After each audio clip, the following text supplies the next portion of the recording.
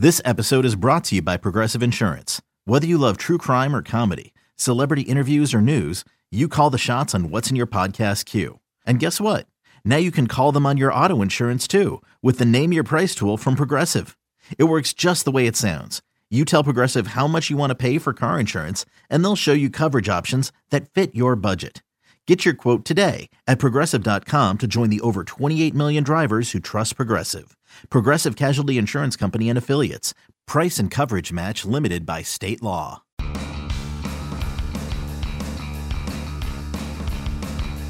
You're listening to MLB.com Extras, brought to you by MLB.tv.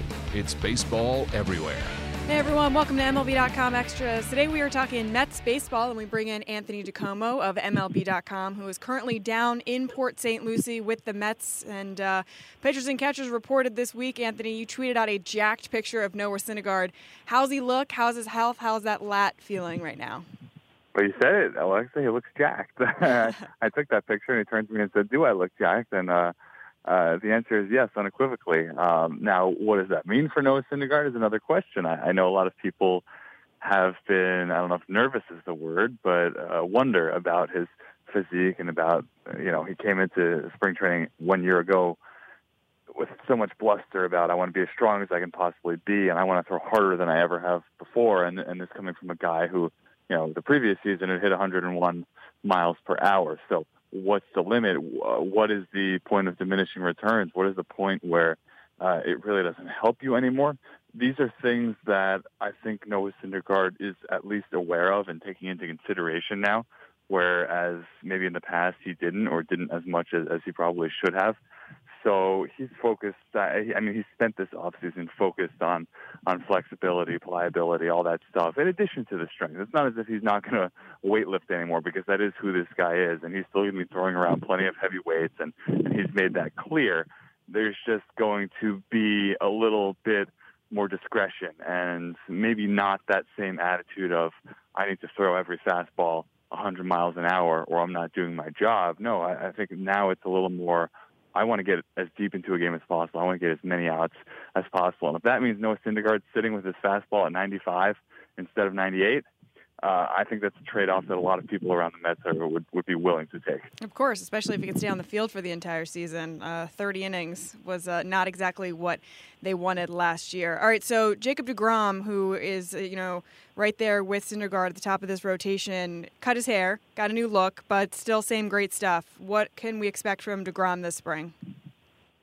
Well, he's coming off a year in which he set career highs in starts and innings and strikeouts and all the things you want to see from a pitcher that, to me, are some of the most important things.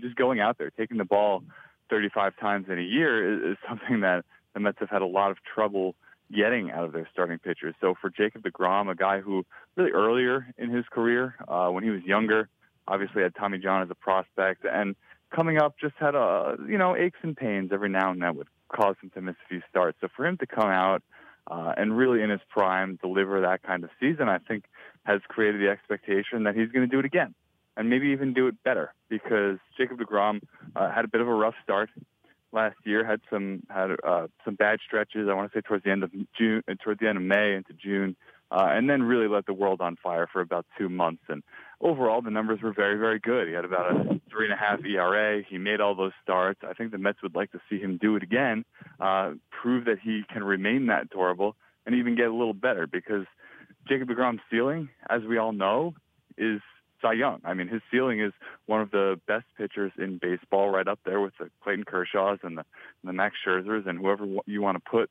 up there in the National League. So if the Mets can go out and you look at this on paper, and if they can get 70 starts out of Jacob deGrom and Noah Syndergaard, that solves a lot of problems. And all of a sudden, all these worries that everyone has over Matt Harvey and Stephen Matz and Zach Wheeler and go down the line, they seem a lot more inconsequential if you know your two horses at the top are going to be just that, right, horses. So the Mets need them to go out and do that, and anything less, for a lot of pitchers around baseball, you would say it's just fine.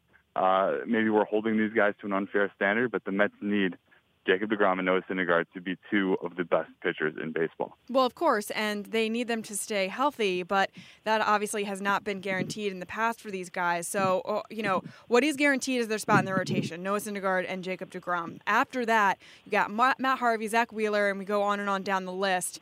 This is going to be really a competition for who makes this rotation this spring. How's this competition going to play out? What's the position of Mickey Callaway in terms of what he's saying about these guys all vying for spots in this rotation? It's going to be fun, isn't it?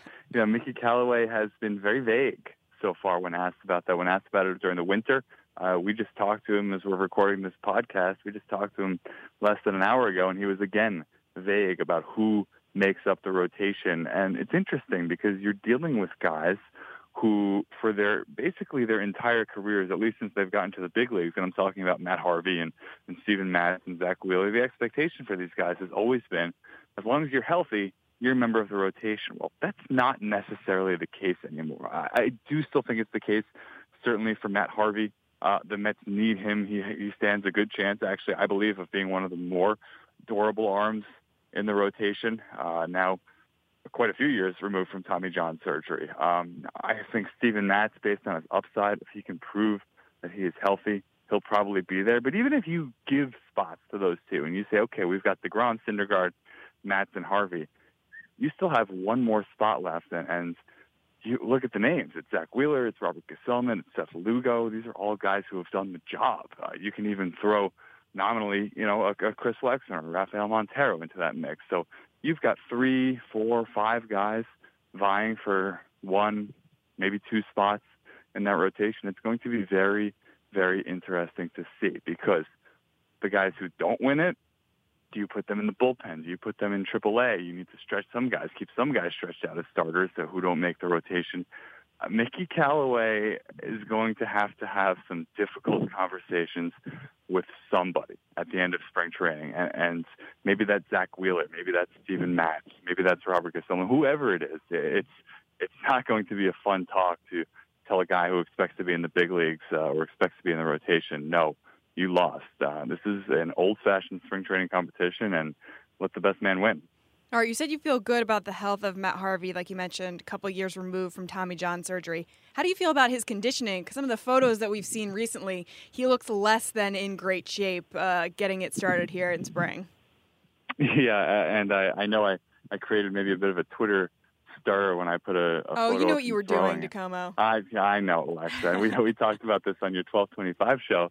I know people get all crazy when they see photos like that, but actually I really don't believe it's that much of an issue.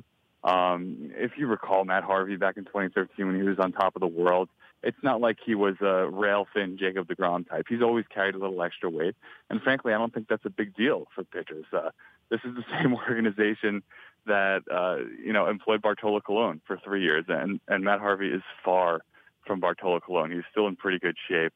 Just because he might have a few extra pounds on his gut does not mean it's going to take away from anything he's doing on the mound. So I understand the reaction to photos like that, but I really don't think it's going to play a huge role in what he can do going forward. And I am optimistic for Matt Harvey. I think, while it's never easy to say a guy who hasn't been healthy will suddenly be healthy, I think he stands as good a chance as anyone in that group of Harvey, Matz, Wheeler, even Seth Lugo, who has a torn UCL and has been pitching with that for almost a year now. I think he stands as good a chance of anyone of putting up 150 good enough innings to say you're a big league pitcher, you're a part of this rotation, and will continue to be going forward. Sure, but you can understand the scare, because if somebody who has repeated health issues and health concerns, it looks like they're not taking care of themselves. It looks like maybe they're not dieting well or not exercising properly, and there's a concern there that maybe there's a lack of care. You end up wondering why and what the deal is and what the situation is. Now, like you said, he might just be the kind of guy that carries, and he has been in the past, a guy that carries a couple of extra pounds. But for people who see all these other guys coming into spring in great shape, and then you've got a guy who has had other health concerns not come into camp in great shape, it just raises a red flag. Well, I think part of it is what are you focused on? Matt Harvey has been focused for the better part of a year now on making sure his shoulder is as strong as it can possibly be. So maybe that means doing some extra shoulder strengthening exercises in lieu of, that extra 15 minutes on the treadmill. Again, for a pitcher, I think that's something that's probably more important. And the important thing to remember here, and I'm not trying to be a Matt Harvey apologist. I think I've probably been pretty critical of him in the past. I just don't think the weight thing really matters that much. I don't think he's in a spot where he's grossly overweight for being a pitcher, for doing his job. The important thing to remember is that everybody is different, and what matters to everybody is different. Some pitchers lift a lot more than others, Noah Syndergaard being a prime example. Some pitchers don't lift at all. And, I'm not sure Jerry Blevins has ever touched a weight. And I'm not saying that to be funny, because Jerry Blevins is about 100 pounds soaking wet, but it's true. Some guys need it. Some guys don't. Some guys like to do it. Some guys don't. Everyone needs a certain base level of conditioning, of cardiovascular stuff, which Matt Harvey does. But to say that he needs to have six-pack abs and go out there and be someone he's not, be a body type that he's not, look at what happened to CC Sabathia when he dropped a bunch of weight, and all of a sudden he wasn't quite as effective. So it means different things for different people. And of all the worries of Matt Harvey, I just don't think this is top of the list, or even, frankly, all that close to it. Yeah. Okay. So great point. Let's talk about Zach Wheeler, though. Could you point out that he has spent the last 6 months injecting a bone growth drug into his stomach on a daily basis to prevent injury? Hold on. What? Like this, to me, this just sounds so bizarre, and the team has to be concerned about this because from the idea that he's taking extra preventative measures to stay healthy before the season even starts, before spring training even starts, seems so bizarre. Well, yeah, my first reaction was, ow. That sounds like it's not a very comfortable thing.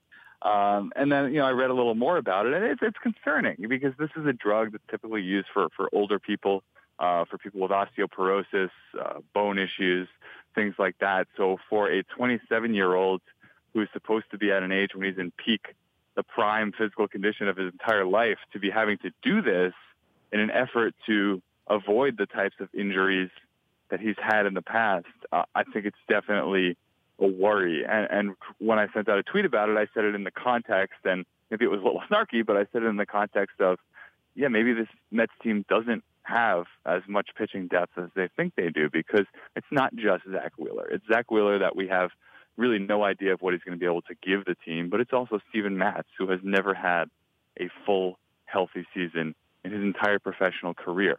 It's Matt Harvey, who's had one full healthy season since 2013, and that was post Tommy John, and it was a great thing for the Mets, but he hasn't been able to make it back to those heights since. Like I mentioned earlier, Seth Lugo has a torn UCL, or partially torn UCL, in his elbow. So you look at all these depth pieces, and while it's nice that the Mets can run out 8 deep, big league quality arms, guys who have proven in the past that they can be very, very good at this level, it loses its luster very quickly when you look at the risk of each one. And I'm not saying every one of them is going to get hurt, but there's a risk that a lot of them will, and maybe all of them will. And then that depth, as we saw last year, becomes very, very thin very, very quickly.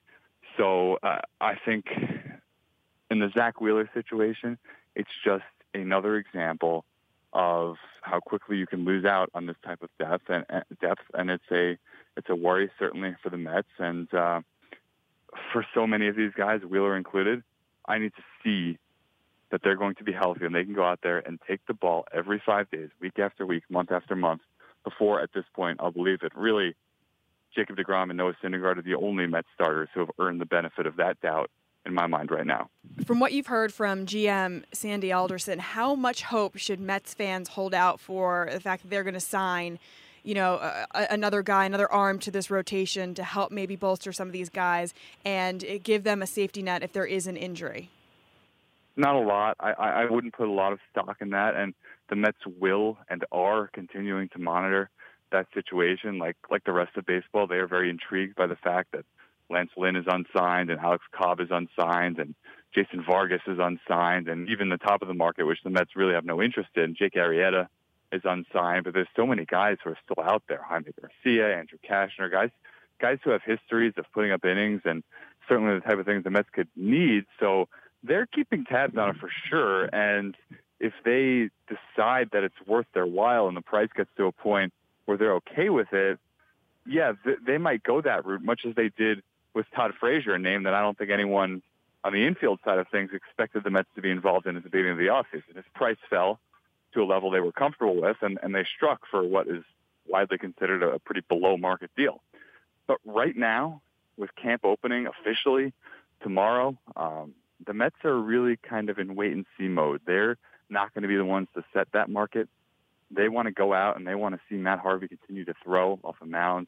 They want to see Zach Wheeler continue to throw off a mound and Steven Matson go down the line. And if they come away with that and say, you know what, these guys are in better shape than we thought, these guys are looking pretty good right now, then they might not pursue that at all. But if all of a sudden these little injury things start popping up and there's a little bit of concern, the Mets are confident that this market for starting pitchers that is really still very vibrant in early February is still going to be that way in late February. They don't anticipate just a glut of these guys signing over the next week or so. So they're going to keep tabs on it. But for right now, they're monitoring for what they have. And if they ever do dip into that market, I really don't think it's going to be for a Lance Lynn type or an Alex Cobb type. It'll probably be lower down the totem pole. Someone on a one-year deal, an older pitcher, maybe someone even that you get on a minor league deal, something unguaranteed. All right, let's talk a little bit about this bullpen. A.J. Ramos and Anthony Swarzak, new faces. First impression, seeing these guys in camp, and what have you heard? I know Ramos spoke the other day to the media. Yeah, Ramos is kind of an interesting situation because he was here, obviously, for a couple of months at the end of last year. But this is his first time in camp.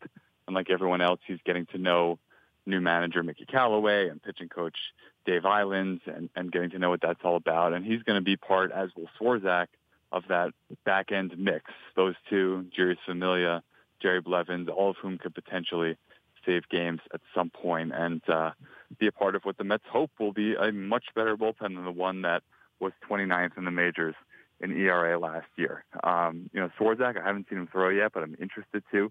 I think his profile is a very interesting guy as someone who really kind of changed the way he pitched, changed his repertoire, started throwing a lot more sliders a couple of years ago, and has had one really, really good year in his career, and that was last year. And the Mets kind of gambled with that big contract they gave him, $14 million, that's going to continue to be the case, that this is not just a flash in the pan, that Anthony Swarzak's improvements were real. You look at those four guys, I think Jerry Blevins is probably the most steady. You know what you're going to get from him. Familia has injury concerns. Ramos had some performance concerns last year. Swarzak doesn't have the long history. You're probably not, to be honest, going to get a great season from all four of them. But if you can get a great season from three of them, you're in pretty good shape. It's certainly in better shape than you were this time last year. So the Mets are confident in that mix, and they can add that to the rotation, which, again, we spent much of this podcast talking about the questions there, but they're interchangeable. One leans on the other, and if the bullpen thrives, then there's less pressure on the rotation to do the same. So it's all connected, and the Mets, like probably 29 other teams as we sit here on February 13th, are optimistic. Yeah, absolutely. And they have a lot of reason to be if this team can stay healthy. One last thing I want to ask you about, it is pitchers and catchers. Let's talk about these backstops. They have two guys, Kevin Plawecki and Travis d'Arnaud, who are going to split time. First of all, when's the last time you saw a championship team with catchers splitting time, and who do you believe wins the starting job for opening day? Yeah, it might wind up being a little bit of a mountain out of a molehill because Travis d'Arnaud is the starter, and he will play more often than not. But the Mets were intrigued by, and this was kind of a Terry Collins experiment toward the end of last year, what happens when d'Arnaud is playing 4 times a week and Plawecki is playing 3 times a week down the stretch. They both produced. And you take it all with a grain of salt because much of it was in September when you face a lot of minor league pitchers, the rosters expanded, and so on and so forth. But you take a step back and look at the situation, and d'Arnaud is a guy who has always had trouble staying healthy, always had trouble staying on the field. So does backing off his playing time help him to do that?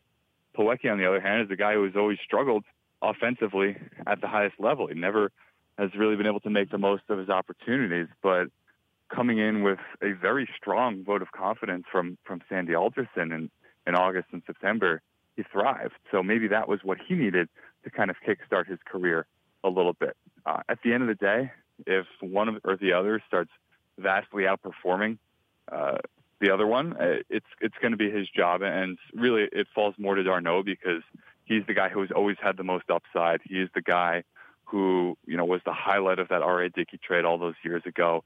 He's the guy who the Mets have pinned the position on for the better part of a decade at this point, and the Mets would like to see him be one of the better offensive catchers in the league, and think he can be. But he has to show it, and if that means backing him off and not playing him 5-6 days a week, the Mets are certainly willing to do that, and they showed down the stretch, at least in a pretty small sample, that it can potentially work. All right, sounds good. Big, bright future for this Mets team, and we'll be keeping track of them all spring training long down in Port St. Lucie with Anthony DiComo. That's going to do it for us here on MLB.com Extras, our Mets edition. We will be back next week with a brand new episode, so make sure you stay tuned as position players start to report down there. Thanks, Anthony, and appreciate all the info. You got it, Alexa. We'll talk soon. Bye.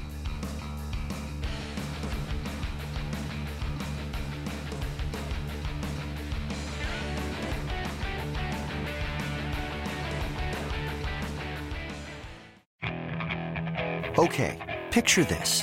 It's Friday afternoon when a thought hits you. I can waste another weekend doing the same old whatever, or I can conquer it. I can hop into my all-new Hyundai Santa Fe and hit the road. Any road. The steeper, the better. Because my all-new Santa Fe is available with H-Track all-wheel drive, so I can hit the trail without a worry in the world. Heck, with 3 rows and best-in-class rear cargo space, I can pack the whole family in with all our gear. We've got available dual wireless charging for our phones, so we'll never lose touch with civilization, and we won't lose touch with the primordial power of Mother Earth. So which is it? Waste the weekend or do something a little more epic? And conquer it in the all-new Hyundai Santa Fe. Visit HyundaiUSA.com or call 562-314-4603 for more details. Hyundai, there's joy in every journey.